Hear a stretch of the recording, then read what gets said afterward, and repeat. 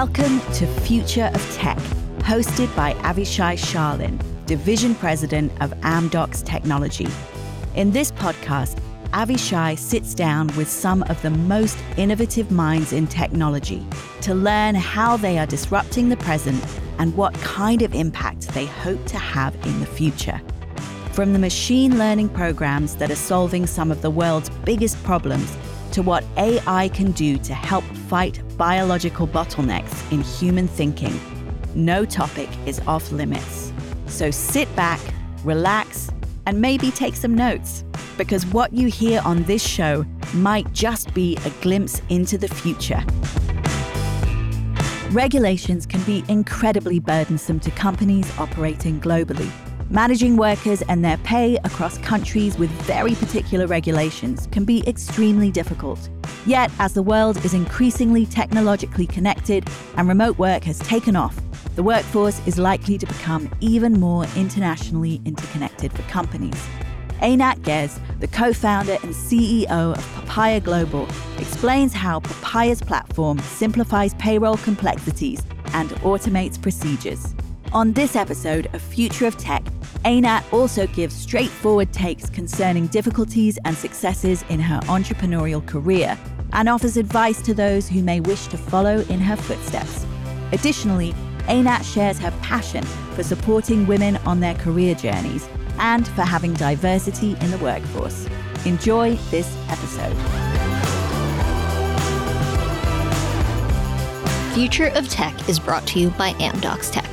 Amdocs Tech is Amdocs' R&D and technology center, paving the way to a better connected future by creating open, innovative, best-in-class products and continuously evolving the way we work, learn, and live.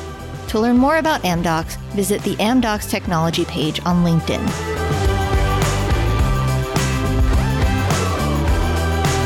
So welcome to a new episode of Future of Tech, and today I'm very happy to have Eynat Guez, co-founder and CEO of Papaya Global. Hello, Eynat. Hi, Avishai. And let's start with what I'm always like to understand is, how did you find yourself working in a high-tech or in the technology sector as a whole? So I'm a geek, I think, from a very early stage. I'm not the type of the geek that actually learn how to code or develop. So I don't know how to do it. Never knew and probably won't know this lifetime. But I always was very fascinated by technology as a user and an early adopter of quite a lot of things. And I always knew that I want to have my own business. I mean, this was my kind of intent from a very early days. And when I finished my military service. I joined services companies, did 8 years with them, mainly working in developing countries. At the end of 2008, beginning of 2009, I wanted to pursue my dreams and to start my own business. And I really wanted to start a startup because at the time, all of my friends, all over me, everyone was running a startup and their life seemed so cool to me and so fun. I said, okay, I have to do it. Not the best timing to start a startup at all because the market kind of crashed. So we started working on something. We needed to shut the doors even before we started because we realized that we won't be able to receive any funding. And then I ended up starting my first company, which was a service company. And then I started another company, which was another service company. So the first one was in Israel, dealing with global mobility and relocation. The second one was in Asia, at China at the time, dealing with global expansion, and then in a few other countries in the continent.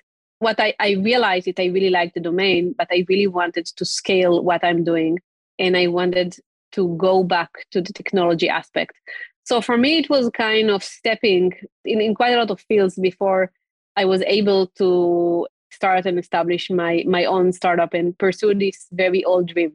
Throughout those years that you've mentioned, most of the activities are related to HR activities. Do you have any HR background? In Israel, I think many things are defined by the way that the army categorize you. So my military service eventually ended up, I've been a lieutenant in the F-16 squadron, and I was dealing with all of the logistics and HR of the squadron. So I think that the army kind of shifted my way to the HR space. but I always like the operational part of HR more than the HR itself. So this is where I always land eventually. If someone would ask me, what are the characteristics of a geek? I would never say logistics, HR, and F-15 squad. I would look into a different background. But so at what point did you decide that there are areas within the HR processes or the overall processes that you want to try and mechanize, automate, address? At what point did you understand that this is something that you want to pursue? So after dealing with the domain for 10 years, you realize that any country that you step, any type of workforce management that you do, you end up with very, very manual processes. And when you ask people, they said, yeah, it is what it is. It's a nightmare.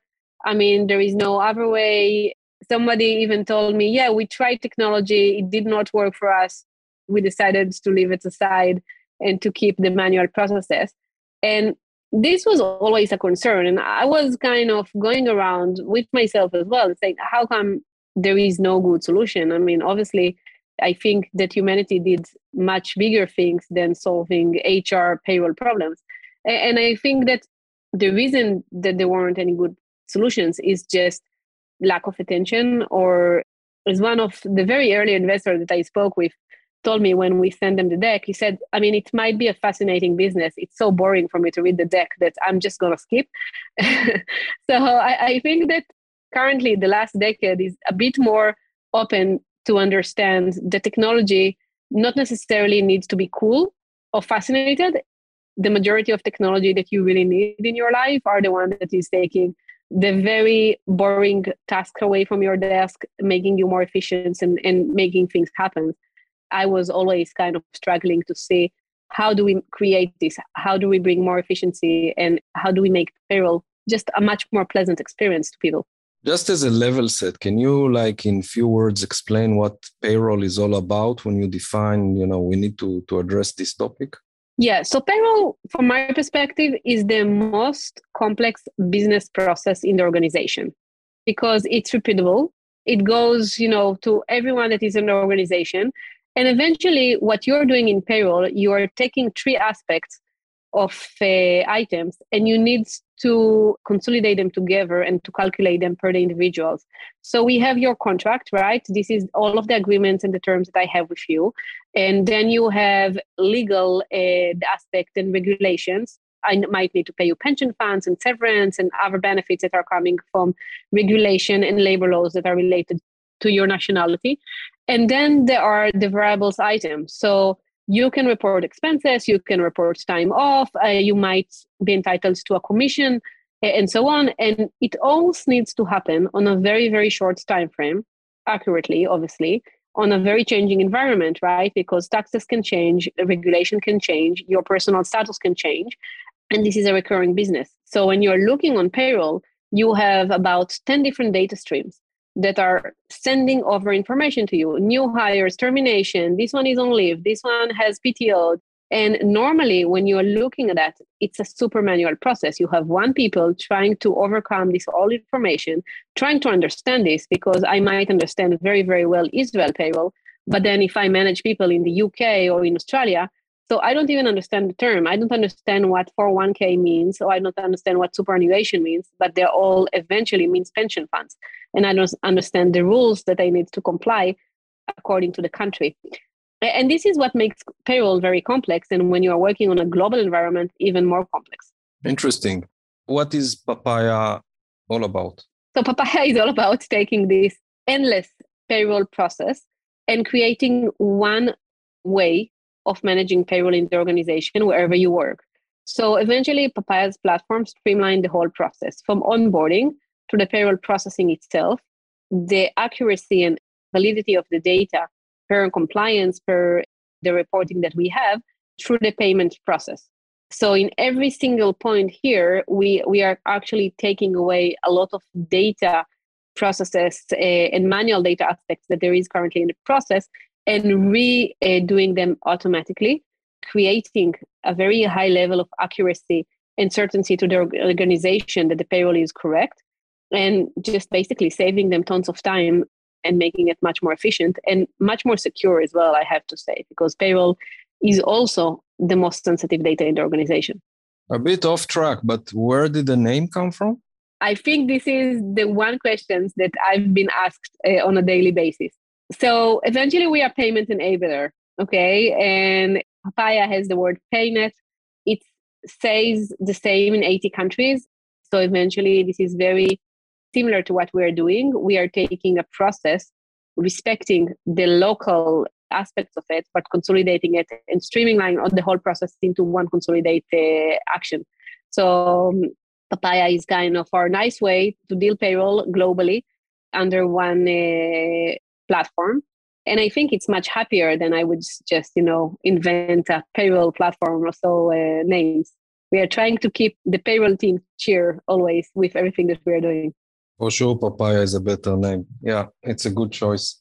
Now, during the years after you founded the company, you've mentioned the fact that you were struggling with different regulations. Any other challenges that you faced which are related to region or country or stuff that is not the same around the globe? Quite a lot. I think that you don't understand the difficulties that you're going to have. Just a very small nuance that we had ourselves, but then we realized that a lot of our clients have. A bit after we started, the UK enforced mandatory pension scheme in the country, which was new at the time. But in fact, a lot of companies worked in the UK and were not local companies. And at the time when they enforced it, you couldn't pay to the local pension funds in the UK without having a local bank account. So you had this crazy thing where you need to pay something and you cannot do it because you don't have a local bank account. Setting up a local bank account can take tons of times if you are a foreigner company eventually and you are not established in the UK. So it's kind of a chaos. I remember it was so surreal that we had one employee, we needed to contribute $100 to his pension, and we paid the third party about $300 per month in order to make it happen through his bank account. So those things, eventually you end up understanding that regulation is very local. Unfortunately, the world does not think global when they enforce regulation. Even more, unfortunately, I think that Israel, when we're seeing how hard it is to work in Israel as a foreigner company, it makes us wonder if somebody ever thought when they were defining the rules and definitions about a use case that will bring foreigner companies here. And all of those things, those local challenges, when you are incorporated in the country, you don't think about it. They are still hard. Still take time, but they're not impossible. When you are stepping into a new country, they can be impossible. You've mentioned that in your career, you founded several companies at the beginning, service-oriented, and later on, product-led. Is there a difference between founding a service-oriented company and a product company? Huge. First, there is a difference on the basic fact that you need to think about how you are becoming a profitable business from the very early days when you have a service company. So you don't have this privilege of building on growth. First, normally you don't have investors. So, you're on your own and you need to be very, very cautious with expenses comparing to the revenues and so on. And obviously, eventually at the end of the day, you are the one that's going to sleep with the troubles. And you know that if you don't have enough money in the bank, this will be your own liability. It's still your employees. So I think thinking P&L wise, it's a completely different thinking. And I think that eventually when I see a lot of startup today, this is the first advice that I give them. It's okay that currently you don't think about it, that you are busy with growth and scaling and so on, but one day it will arrive. And one day, you won't have endless funding in the bank account. You'll need to show profitability. You'll need to show much healthier metrics. So think about it, plan this. Assure that you understand how to get there. The second thing that is very different is that when you have an operational business, it's all about the here and now. I have a problem, I need to solve it. I'm doing it here and now. One thing that I personally had the biggest struggle, and for me, that was the biggest changes in the mindset when we started Papaya with my co-founder, which both came from quite a lot of experience in establishing tech companies, is the scale thinking. So you are not building a system to solve today's problem. You're not building a system to hire the 100 employees that you currently need to hire. You are building a system that can hire the 10,000 employees. It takes you more time, which for me was the biggest struggle. I'm a very here now, let's solve things, let's find immediate solution person. So the change in the mindset and understanding that building technology actually takes much more time than solving operational problem on the spot is a very, very big difference. Yeah, as a former founder of a service company, I can completely agree with you. I think the burden on your own shoulders when it's your money and you are responsible for others' salaries, it's a big, big difference, and I completely agree. Can you share some moments in your career that were hard? Sure. I mean, I think that those moments are important. Obviously, I mean, you don't like them, but it's part of the way. You can't avoid them as well. So I can share two. One of them for my early days as an entrepreneur on my first company, as we mentioned, the service company. After a few years of running the business myself, I decided that the next growth chapter will be with a partner. So I sold some of the shares in the company to a partner. It was completely my own responsibility. He had the options. He had some clauses that allow him to sell me back the shares 2 years after if we don't meet specific business criteria. My lawyer was very against. I said, okay, if I'm going to take this partnership, so I mean, I'm all in. This is how I do things. So if I believe that we're going to meet this, we're going to meet this. And eventually, although we met the business criteria, I mean, they wanted to get out from the contract. It was not a good partnership as we intended to be. And I didn't have problem with the decision. I had problem with the way. It started a very ugly argument, some kind of ugly divorce argument, I would say. And this was the moment in my career when I was kind of thinking to myself, how come I took a very healthy business that I built my own? This was my sole decision to bring in a partner. And now, I mean, this decision is actually causing me tons of headache, tons of risks to the ability to continue and run the business. And I really hated the situation. I really dislike the fact that I took this decision to start with and that I did not listen to my lawyer a few years earlier when he told me that this is not something that I should agree to. The lesson is think about the worst case scenario. I'm a very optimistic person. I think that you have to be an optimistic person in order to be an entrepreneur. But the reason that you sign legal agreements and you take lawyers is not because you want to eventually take care of the day after, right? Because the day after, when you sign a partnership, is always a happy day. You're good friends, go on and so on. You're making a great business growth plans and so on. This is for the dark days or for the worst case scenario. So if you are taking lawyers and people to kind of protect you from the worst case scenario, be able to assure that you understand the risks and kind of deal with the consequences on the worst case scenario as well. And I think this for me was the hardest lesson, or the one that I always don't like, because as I said, I mean, I'm a very optimistic person. If I decide to do something, I want to believe that this is the right decision. I'm not looking for the plan B. So this was the first lesson. The second lesson for me was the very hard experience that I had raising funds during my pregnancy. So we were looking to raise our Series A at the time. We had amazing growth metrics, and all of the initial calls, the Zoom calls with investors, it was pre-COVID. So initial calls were on Zoom, but then they expected you to come and meet them in the Bay Area or in the States. And I ended up 3 weeks roadshow with the world's greatest investors, eventually hearing no after no after no. And I knew that the only reason is the fact I came with 5 months pregnancy belly at the time that didn't really meet their expectation. And for me, this was kind of a very biggest moment of failure, because I literally felt that my personal decision to have a kid will fail the company. Lucky enough, 2 months after giving birth, we were able to complete our Series A round, very large round at the time. But obviously, this was a very bad feeling as an entrepreneur. So I'd like to tap into it and to ask you a few more questions about the fact that you are a successful woman and you raised a lot of money. Obviously, you shared this experience. Did you ever experience the opposite, that being a woman helped you to succeed and raise either more money or reach higher peaks? No, I don't think that being a woman helped me. I mean, on the contrary side, to do things or to achieve things. I think that being a woman helped me maybe internally in the company building a better culture and eventually being able to bring Papaya to the fact that we are a very diverse organization, that we keep a very healthy ratio of men and women also on the leadership and so on. But no, unfortunately, I don't think that I can state any benefits from this on the investment side. I'm a strong believer in diversity, but I would love to hear your points about why is it so important. First, I think that in general, when you are building a company, you're always starting with a very small team.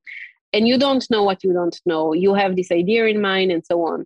And if you keep the same people in the room, the one that looks like you, thinks like you, that eventually you all have exactly the same opinion, you probably think the same and so on, you're probably going to miss tons of stuff. You're going to miss a lot of stuff in thinking about the market. You're going to miss a lot of stuff of how you build things. You're going to miss a lot of stuff in communication. So diversity is a key in general. Second, I think that men and women, we are different creatures in many aspects. Eventually, when you are trying to keep equal gender environment, it just allows people to be better, their better self, and to respect other better. So I think that eventually everyone is contributing and enjoying from this. I hate the feeling that people are inviting me to conferences, and I know that the only reason that they're inviting me is just because they need to kind of keep the ratio up or to say, oh yeah, we have some women in the room. And I know that I'm going to be the sole woman or the minority in the room, because this is not a feeling that you want to be. You want to be in a place that respects you, and you want to be in a place with people that you feel that some of them share your own opinion, some of them are different. But I mean, eventually, this is what creates much more healthier organization. I must say that I fully agree with you and wholeheartedly. Now, I know because I've read about you also inspiring and supporting young women for leadership and other roles. Can you share more about it? Yes. So I think first, generally, tech founders, we have a rare opportunity to make changes. And the fact that I can now decide or drive the organization to take decision and to eventually to impact some people and have more diverse, as we said, environment, but also impact the younger generation is a huge blessing. And it's something that I really like about the fact that I'm able to do in my day-to-day. I'm lucky to be part of an amazing initiative called Breaking the Glass Ceiling, led by Allianz, which eventually what we're doing is we are mentoring high school girls where they already have very high grades in STEM educations, but we are encouraging them not to drop, because in reality, about more than 50% of them will drop during high school because they will feel a pressure from home, they will feel a pressure from a kind of outside pressure not to invest heavily in their studies, that this is not a feminine thing, this is not cool, and so on. So we are mentoring them, we are showing them eventually that their ability to have a very, very good education currently or to graduate from high school with strong grades in mathematics, in computers, in science, and so on, can impact their future. This plan, we are running it in some cities that are not Tel Aviv and Herzliya and are less, a bit harder environment in terms of opportunities. And this can really change their life. I think that the one thing that we have in Israel, which is amazing, is the ability to get people into the army and give them an education or give them the opportunity to blend in amazing units that will eventually impact their whole career. This is beautiful, and thank you for doing it. Now, beside being a founder, you're also a CEO. Can you share some of the tips and in a way also challenges of being a CEO? If someone listens to us, what are the things to watch out for and what are the qualities that you believe they should embrace? I'll share my experience. I think that I'm a bit different CEOs than other because I'm very, very, very involved in everything. I don't say that this is the right way. This is only the one thing that works for me. But I do believe that as a CEO, you need to have the ability to understand what's going on in the organization. You need to have the ability to kind of point out on every single time where are the challenges or what are the things that you need to solve. It can be definitely, people in leadership, but also processes and automation and scales and so on. And in order to do so, you need to be in the details or you need to have good controls on the details. So I'm a very detailed person. So I normally very much involved on the bits and the bytes of the organization, probably too much, but this is my way to gain confidence and to understand how to take business decisions. And the second thing that I think that every CEO should do is invest 20 or 30% from his time or her time in strategy, not on the here and now, but of where this company needs to be in a year time, 2 years time, 3 years time, and what we need to do currently in order to make it happen. Because if you don't invest in the future, you won't get there. You'll stay in the past and the past will become less relevant and eventually people or other companies will just start to bypass you in terms of technology, in terms of their ability to scale, in terms of the go-to-market. So this is a very, very strong focus. It's hard because you always kind of struggle. You never have enough time. You always have things that needs your attention now, but you really need to keep it. Now, we are in the unicorn season, and I would like to pick your brain about what are the ingredients that led your company or you believe a successful company needs to have in order to reach a big evaluation or, become a unicorn? So I think that there is one thing that always led us, and is the ability to set goals and to reach them, set very aggressive growth goals. So every year we started with a very ambitious plan of growth and ARR. And I always wanted to assure that my senior leadership really believes in these goals. So it's not that I'm presenting the goals and I'm saying, okay, this year we're going to reach $100 million in ARR. And then they're all leaving the room and said, okay, she's crazy. We'll never get there. Maybe we'll get 30 and we'll be happy and so on. So we are not starting a year. We are not leaving the room until we are all convinced that we can do that. And we never failed until now. And I hope not to fail again, not to fail in any forecast that we gave. And from my perspective, this is the one thing that eventually lead your growth, because growth not just happen. You don't get unicorn status because they just deliver it on the street. Maybe the bar is getting lower. Maybe, investors are believing in your ability to grow, but eventually this is what they're looking, the ability to grow year over year, very aggressively, and also the ability to gain the confidence that the organization feel that they can achieve it. It's not by coincidence. It's not just happen. You know how to do it. Now, I'd like also to ask you maybe kind of the opposite. What not to do in order to become a very successful company? What to try and avoid? What to try and avoid is eventually not keeping your focus, because you will always have those distractions. Other business ideas, some compelling offers, some business development, some great things that you think that, yeah, we should do this and this and this and that.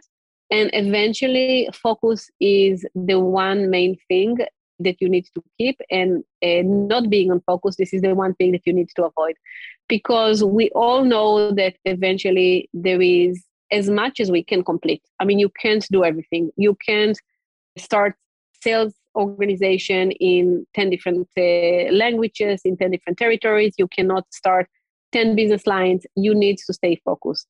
And it means that you are getting very rough decisions, because you are deciding to do something and not to do something else, and this is okay.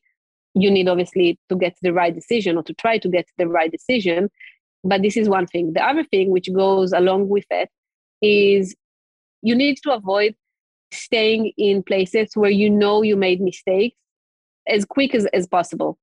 We always have this way or willing or desire to try and correct things. We know that they're not going to the right way, but we give them another chance and we say, okay, eventually you know best. I mean, if you understand that you did a mistake, it can be hiring mistake, it can be a commercial mistake, it can be a product mistake. Just fix it. Just throw everything to the garbage as soon as quickly and eventually start over. Because every day that you're going to spend on designing the wrong product is a day that you did not spend designing the right product. So even if it's a very painful to the organization, even if it means that you are pivoting after spending a long time, there is no emotional decision here. It's very, very pure decisions. If you think that this is a mistake, you already have the signals. Don't wait until it will going to be too late and until everybody's going to shout, this is a mistake, because then it's going to be too late.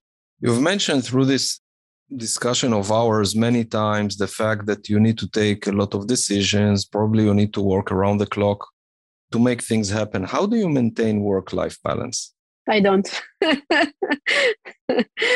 This is the simple truth. I mean, I'm sorry. I have nothing good to say about my work-life balance. It's very, very, very bad. Okay, it's at least an honest answer. When you look into the future of Papaya in terms of challenges you're facing, what is the next frontier beside growing your revenues and ARR? So we are in the era currently that we are taking payroll and eventually building everything around it. Because we believe that if you have a good data flow from the payroll, you can build great analytics, you can build great efficiency in the organization, you can build automation. So we are eventually transforming payroll to be the Salesforce for workforce. And it creates a lot of opportunities. It creates opportunities to understand salaries better and benchmarks. It creates a lot of opportunities to understand budgeting better. And it creates a lot of opportunities, obviously, also to have a lot of other supportive tools to the remaining of the organization. So we just started, our journey in terms of innovation and payroll. I think that we are not close to an end here. This is really the first step. The global aspect is always challenging because you want to create consistency, but second, it's very, very different. So we need to respect every different system method and payroll method globally. So we have a lot of brain from our perspective to bring into this area and just to make payroll seamless for organization globally. Do you see the way we work being changed in the future, or it's more or less the same? Or I think it already changed. So we are currently designing or renovating a new office for Papaya. And I've been asked, how do I see this office? And I say, it's not an office any longer. This is a space where people come because they want to have a nice place to work. They want to hang out with people. They need to attend meetings. But I don't see it as this is my desk, this is my chair. I'm going to sit here and work. I think that you're going to come to the office when you have an intent to do things in the office or when you have intent to meet people, both socially and both for work purposes. But I think this is not going backwards any longer. I think we already kind of changed the way that we work in this aspect.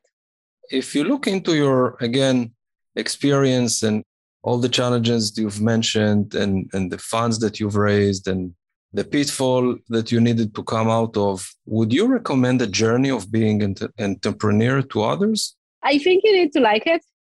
Like many other things, some people are addicted, some people will hate it.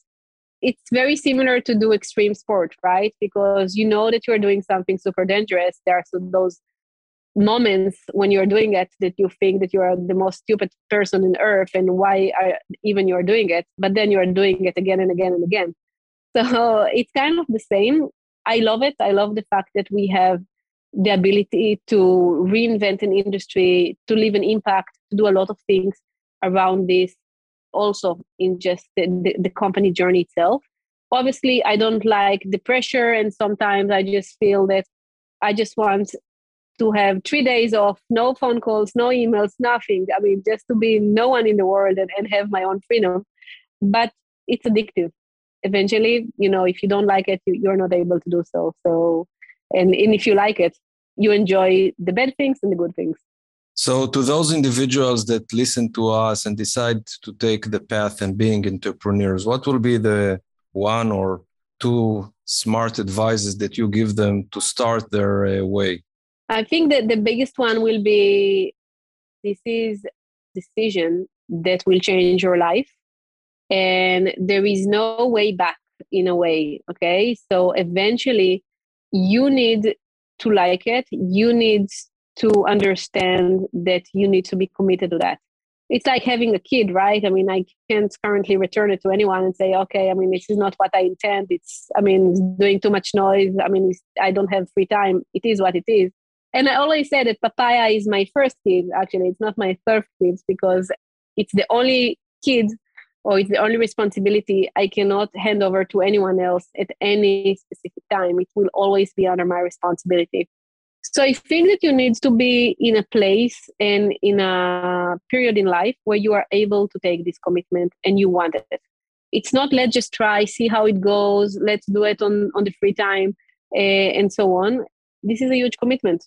This is the only thing that I think this is the sole decision. Are you able or do you want to make the commitment? If you don't make the commitment and you fail, failing is a very, very bad experience. We don't start things in order to fail. But I think that if you don't take the full commitment, most likely you're going to fail. So just avoid it. You probably experience, as all of us, the fight for talents nowadays. How do you make people come to Papaya? How do you make people want to join you as opposed to the so many opportunities they have in the market today? So I think every company needs to maintain their own DNA. You need to have a story and I think that you need to have people that believe in the story, believe in the vision, and feel connected to the people and to the company vision. And it's hard because first it needs to be authentic, it needs to be genuine. You cannot just copy paste things that work for Netflix and say, I'm like Netflix, come work for me. And you need to fight for the talents, but you also need to ensure that they understand what is the opportunity for them. I think that today's world is all about what is in it for me, even if not today, tomorrow morning, how my career is going to look like, and I'm going to be somebody that can impact the organization and so on. So you need to assure that eventually you provide the people the opportunity. And it's not easy, and not all of the talents that we want choose to work with us, and this is perfectly fine. But I think that we are trying to assure that we are empowering our people, and even candidates can understand or feel this from others, because eventually it's not about what I'm going to say, it's about what my employees will tell others, because they are the one that will bring the new employees. They are the power that will eventually create the growth of the company. So very true. Maybe a personal question just before we kind of wrap up. Are you happy? Yes, trying to keep happy. As a motto in life. So yeah. Great. Eynat, it was a pleasure hosting you. I enjoyed speaking to you, understanding a bit more about the topic, but also hearing about your own personal journey and the journey of Papaya. And thank you very much for taking part of this episode. Thank you. It's been a pleasure.